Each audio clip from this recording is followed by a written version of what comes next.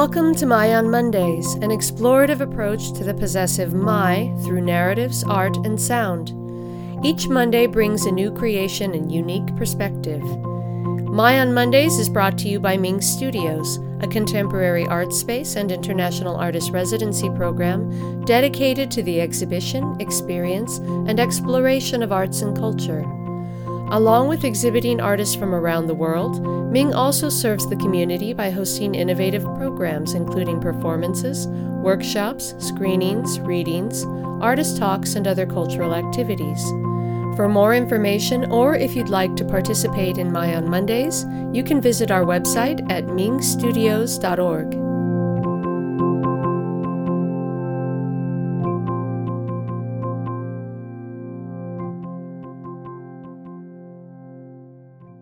Hello and welcome to the 94th episode of My on Mondays. Today I'm speaking with Rebecca Evans, who is a regular contributor to our programming. Among the many hats Rebecca wears, she leads workshops with adolescent girls in the juvenile detention system. The first time I heard her mention this work, I knew I wanted to hear more about it, so I'm really pleased we were able to have this conversation. Rebecca is a memoirist, poet, and essayist. Her work reflects, among many things, fractured relationships. This fracturing influences every subsequent relationship, carrying scars and wounds throughout one's life. Evans weaves disability, domestic violence, and a fight for survival throughout her narratives, hoping to start conversations, create awareness, compassion, and tolerance. When you did your interview with Kelly Brown, I remember hearing you mention something about the work that you do with girls in the juvenile detention system, and I remember thinking at the time, that's something I would really love to explore a little bit more with you. So I'm curious how long you've been doing this work and how it came about for you. Yeah, it was a completely surprise and interesting journey. So for me, let's see, I started specifically in this demographic in about 2006. Okay. And what led me into this field, I was the director for Idaho Girls on the Run program for about 2 years.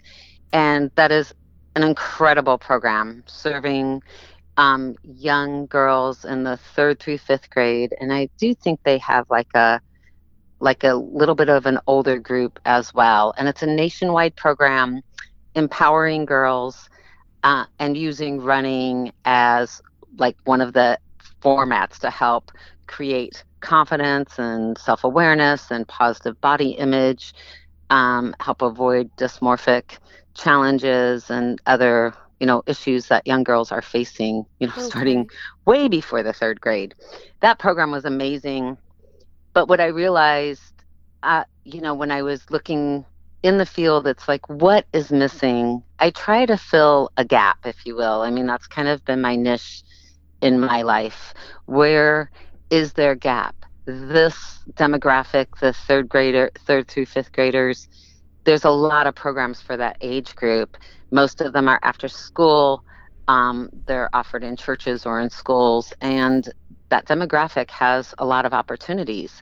But high schoolers, if that group isn't in sports and doesn't have a lot of family support, we're seeing those teens fall through the system. They're falling through the cracks, and there's not a lot of support.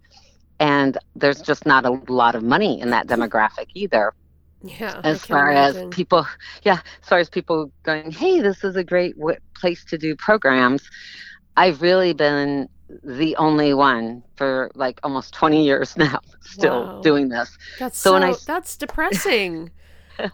So when I started, I was just looking for, young women in that age group. And what was happening as a coach, I was in the fitness industry as a coach, as a trainer, as an instructor. I taught everything. And I was also an empowerment coach. So I had all those certifications: yoga, Pilates, Group X. I was a trainer to the trainers and sport teams. and then also was certified as an empowerment coach. And I was fusing those two fields together and creating workshops, for women, but also for young girls, teenage girls.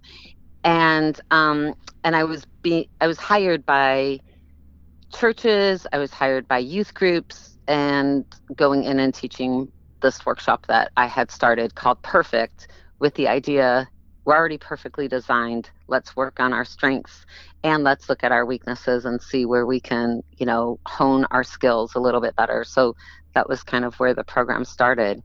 And there was a point, and the classes were huge. At one point I had like 200 girls in a class. Oh my God. It was crazy. So there was a need, but these were also in those arenas, those young ladies were able to afford come to the program. The parents were driving them. Mm-hmm. And I still felt like I wasn't reaching the demographic that needed the most support. Yeah.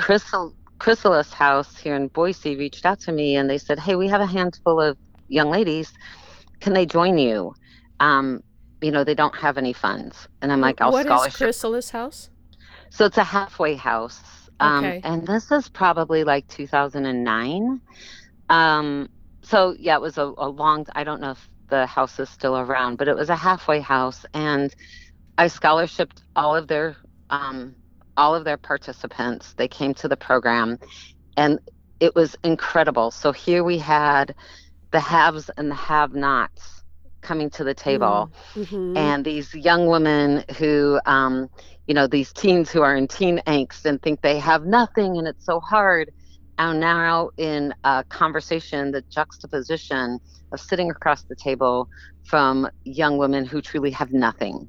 Yeah. And they started sharing skill sets and experiences. I mean, they both had so much to offer each other. The conversations were incredible and they were teaching each other. And I really became kind of a facilitator. And I did that for a few years where I was like, let me merge these demographics and allow them to be in this space with each other. And then at some point, the head of probation reached out to me and said, "Hey, can you come over and teach these workshops over here?" I did that in Ada County and then was offered a contract over at Canyon County. And I just decided to service only the demographic that was in detention, in probation, really struggling. And now that demographic, they're court ordered to come to my program. So it's part of their probation. Yeah. Right. So it has just grown and grown and grown, truly a series of steps and evolutions and accidents and mishaps and chances. Here I am. Yeah. So the girls are court ordered to go to your program. So what is it like walking into a room of girls who have all been court ordered to see you? In the beginning, I have to admit, like I was a little, afraid, not of the It girls. sounds totally daunting. Yeah, not of the participants, right? Yeah. But just like, can I do this? Am I even going to help them? What do I have to offer?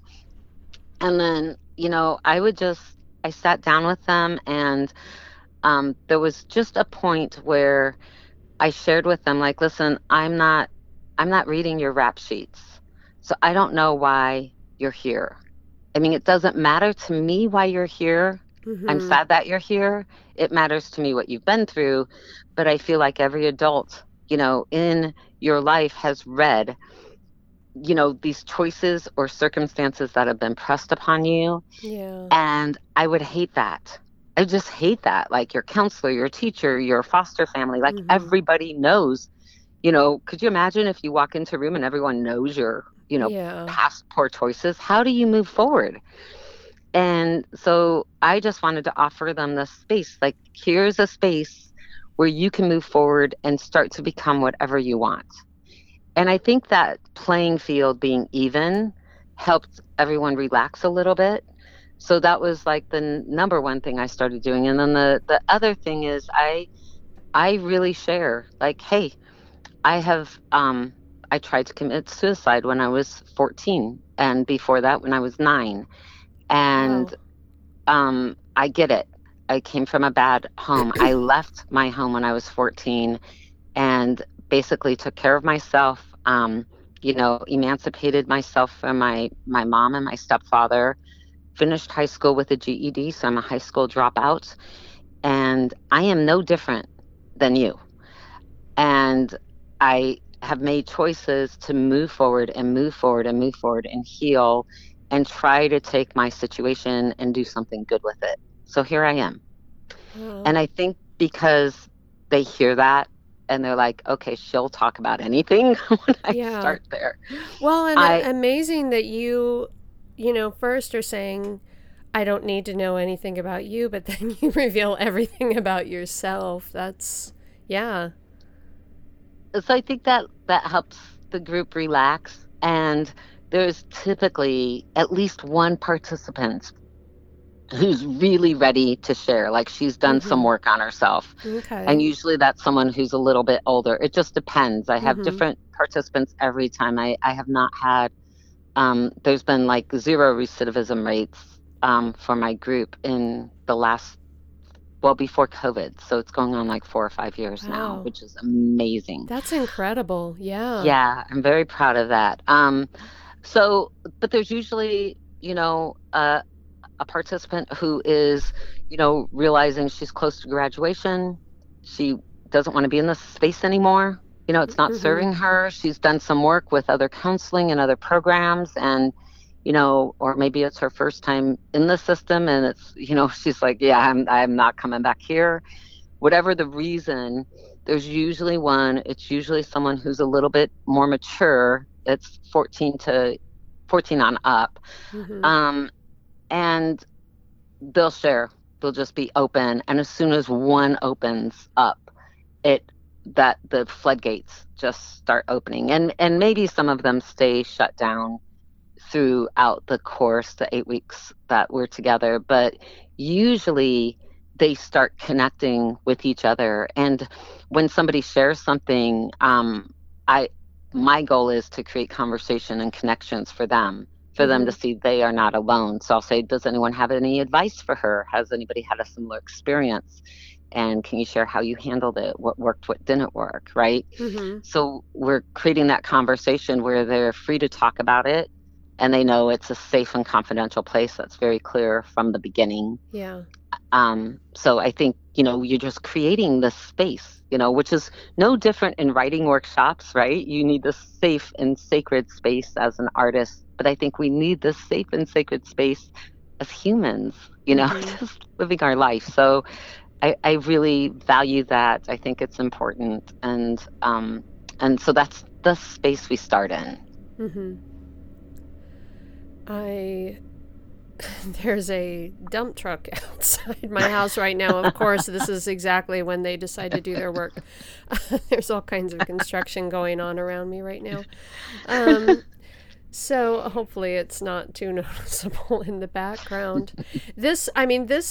Uh, I feel like there's so much that could be talked about, and it's such an important subject, for the scope of this podcast, we can only sort of delve into the surface. But Hmm. I'm curious, what has surprised you most when doing this work? Is there anything in particular, or sort of or maybe even just a general sense of something that has surprised you since you've Oh my started? goodness. Yeah. Yes, always. Well, I think just remembering we're all students and these teens are super smart, super Mm-hmm. resilient. I'm not surprised by that.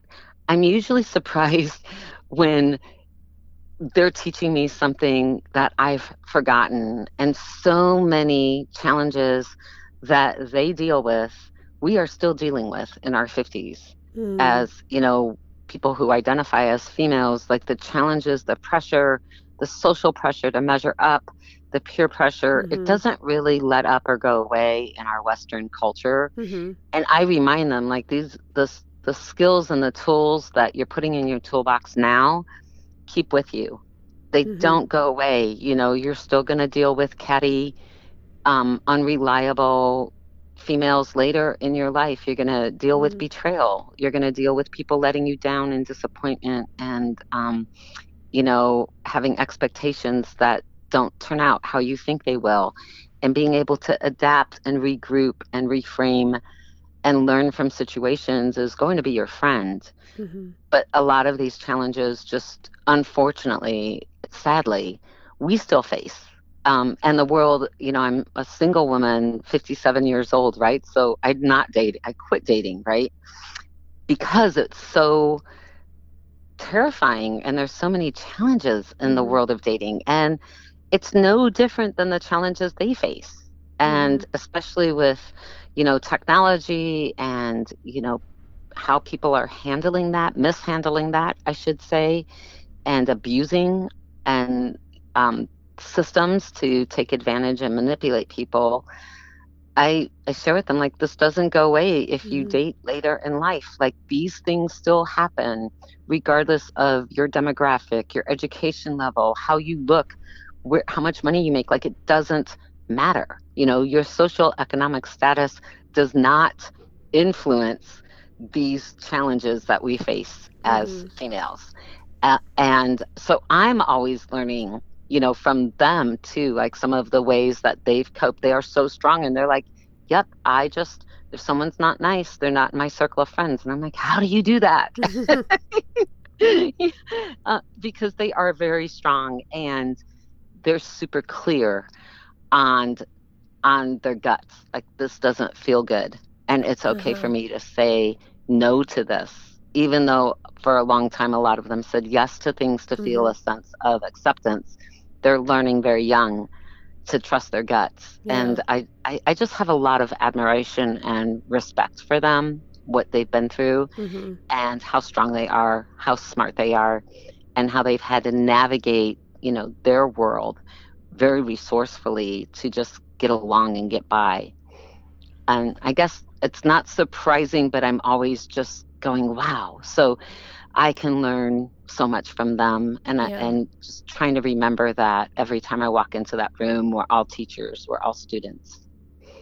That kind of it sort of leads into one of my other questions, and that is that I imagine difficult issues come up, of course, Hmm. and I'm wondering, what that's like for you, and how do you take care of yourself, because you're, I imagine, dealing with some heavy stuff sometimes, and you talk about being surprised by them and amazed by them. Do you feel that you are um, is taking care of yourself part of what you teach them, or is it just something that is sort of like coming up naturally? Well, I think over the course of, 20 years of teaching this program and also writing very difficult narrative in my own work, I've come up with what I would say like my own self-care management Mm-hmm. in, how I handle or try to navigate exploring my own difficult topics. Yeah. Um, and so, just learning coping skills, healthy coping skills for me when I'm writing something difficult, I can then in turn take into um, the classroom with them.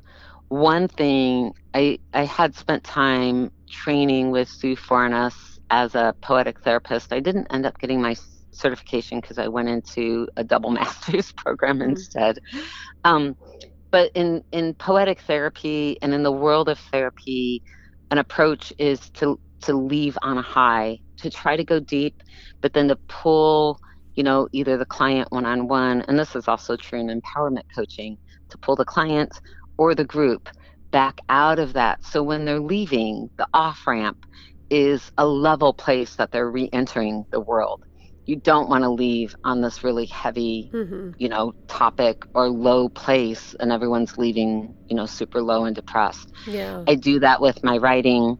And so I definitely ebb and flow that with the group. So we're all kind of leaving in an even keel, but Yeah. for all of us, for them and for me.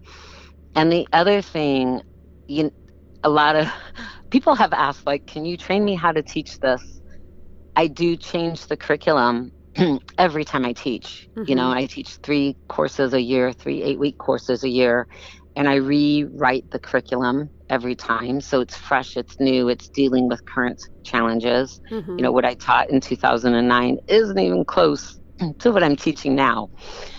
But with that, I'll have a plan. Like, here's the outline for, I'll have these ideas and activities and ways to try to reach them creatively, doing vision boards or cootie catchers or whatever, right? Mm. We're usually doing like a crafty project to kind of help us dive deep into journaling and conversation. And someone will bring up a topic that I didn't plan in my curriculum, Mm-hmm. and I have to adapt it, Yeah. on the spot, and then adapt the rest of the curriculum. And I think that adaptability is super critical to a group like this. If Yeah. it was a one-on-one session, you would go with where the conversation is leading. And it's super critical in this group setting to go where the conversation leads. Usually, when someone brings up something difficult, it's necessary, and most of the other participants are relating to that topic. And whatever it may be, they want to dive in, they want to either be helpful or they have a shared experience. And so that's really critical as well. So I think, being adaptable, but also I've spent years and years training, to have an off ramp when I'm teaching workshops, but then I've also had to learn to apply that to myself, Mm-hmm. mainly as I was writing. But yes, in this work too, I think it's been a natural, you know, exit to exit more on a high. And so I leave, I'm processing. And I think the hardest classes that I leave is when I feel like I didn't reach them. Yeah. I feel like, ugh, they're really shut down and Mm-hmm. I'm not doing a good job. I'm driving home going, why do I think I can do this? Why do I think I'm the person Yeah. qualified, type of conversation I'm having with myself. But I remind myself I'm planting seeds. I don't know what kind of change I'm planting or Mm-hmm. helping. A lot of times it's just giving them information that they can later apply. There's not going to be a big change in 8 weeks. Yeah. I know that, but I do know that I'm offering support and they know they're being heard. And I think that's probably the most important thing I'm doing. Well, my next question was, what do you feel is the most important thing Mm. you want to get across to them? That they matter, that Mm-hmm. their voice matters, that there are adults who, care and are genuinely there for them. I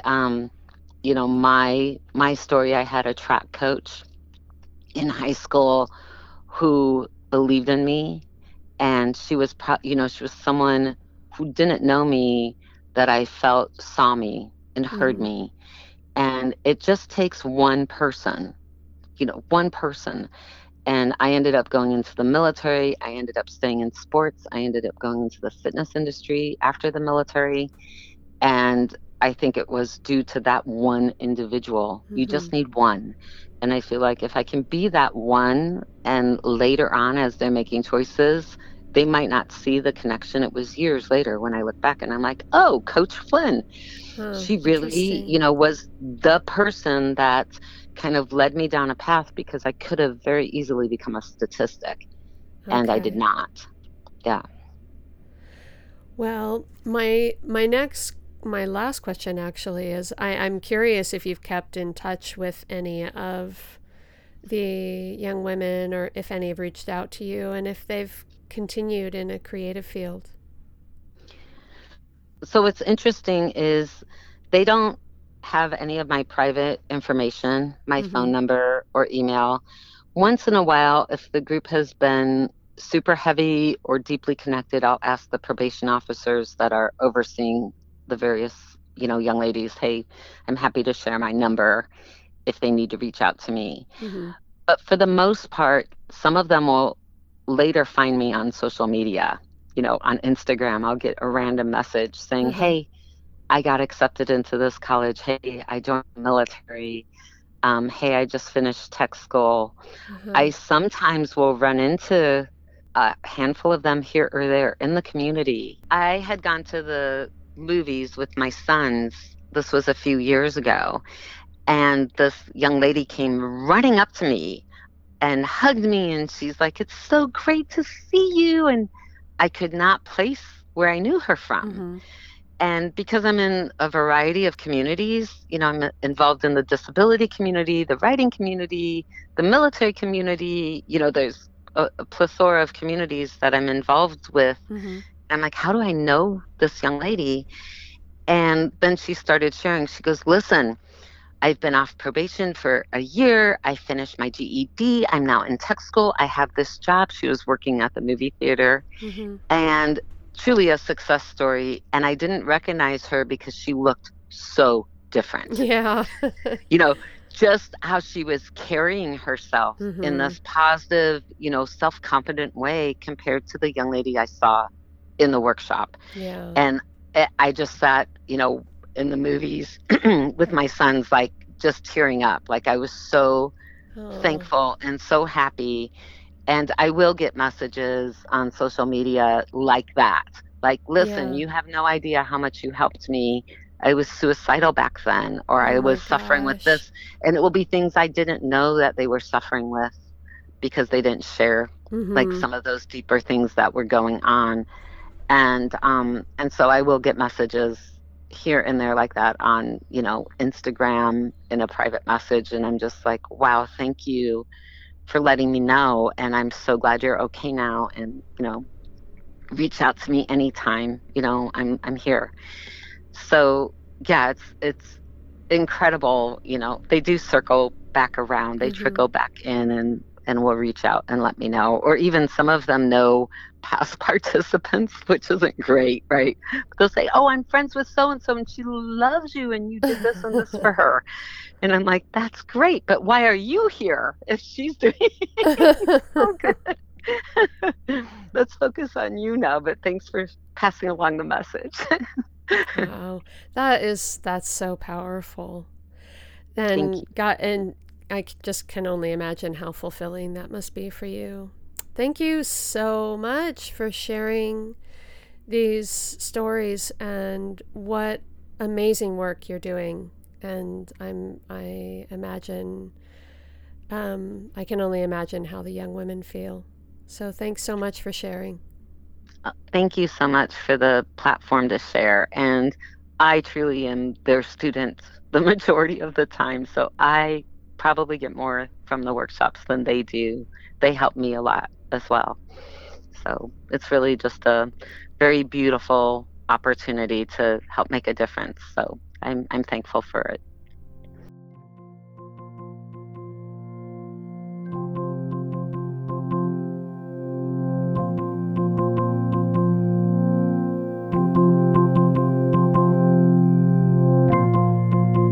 Thank you for joining us today. We'll be back next Monday. Tune in.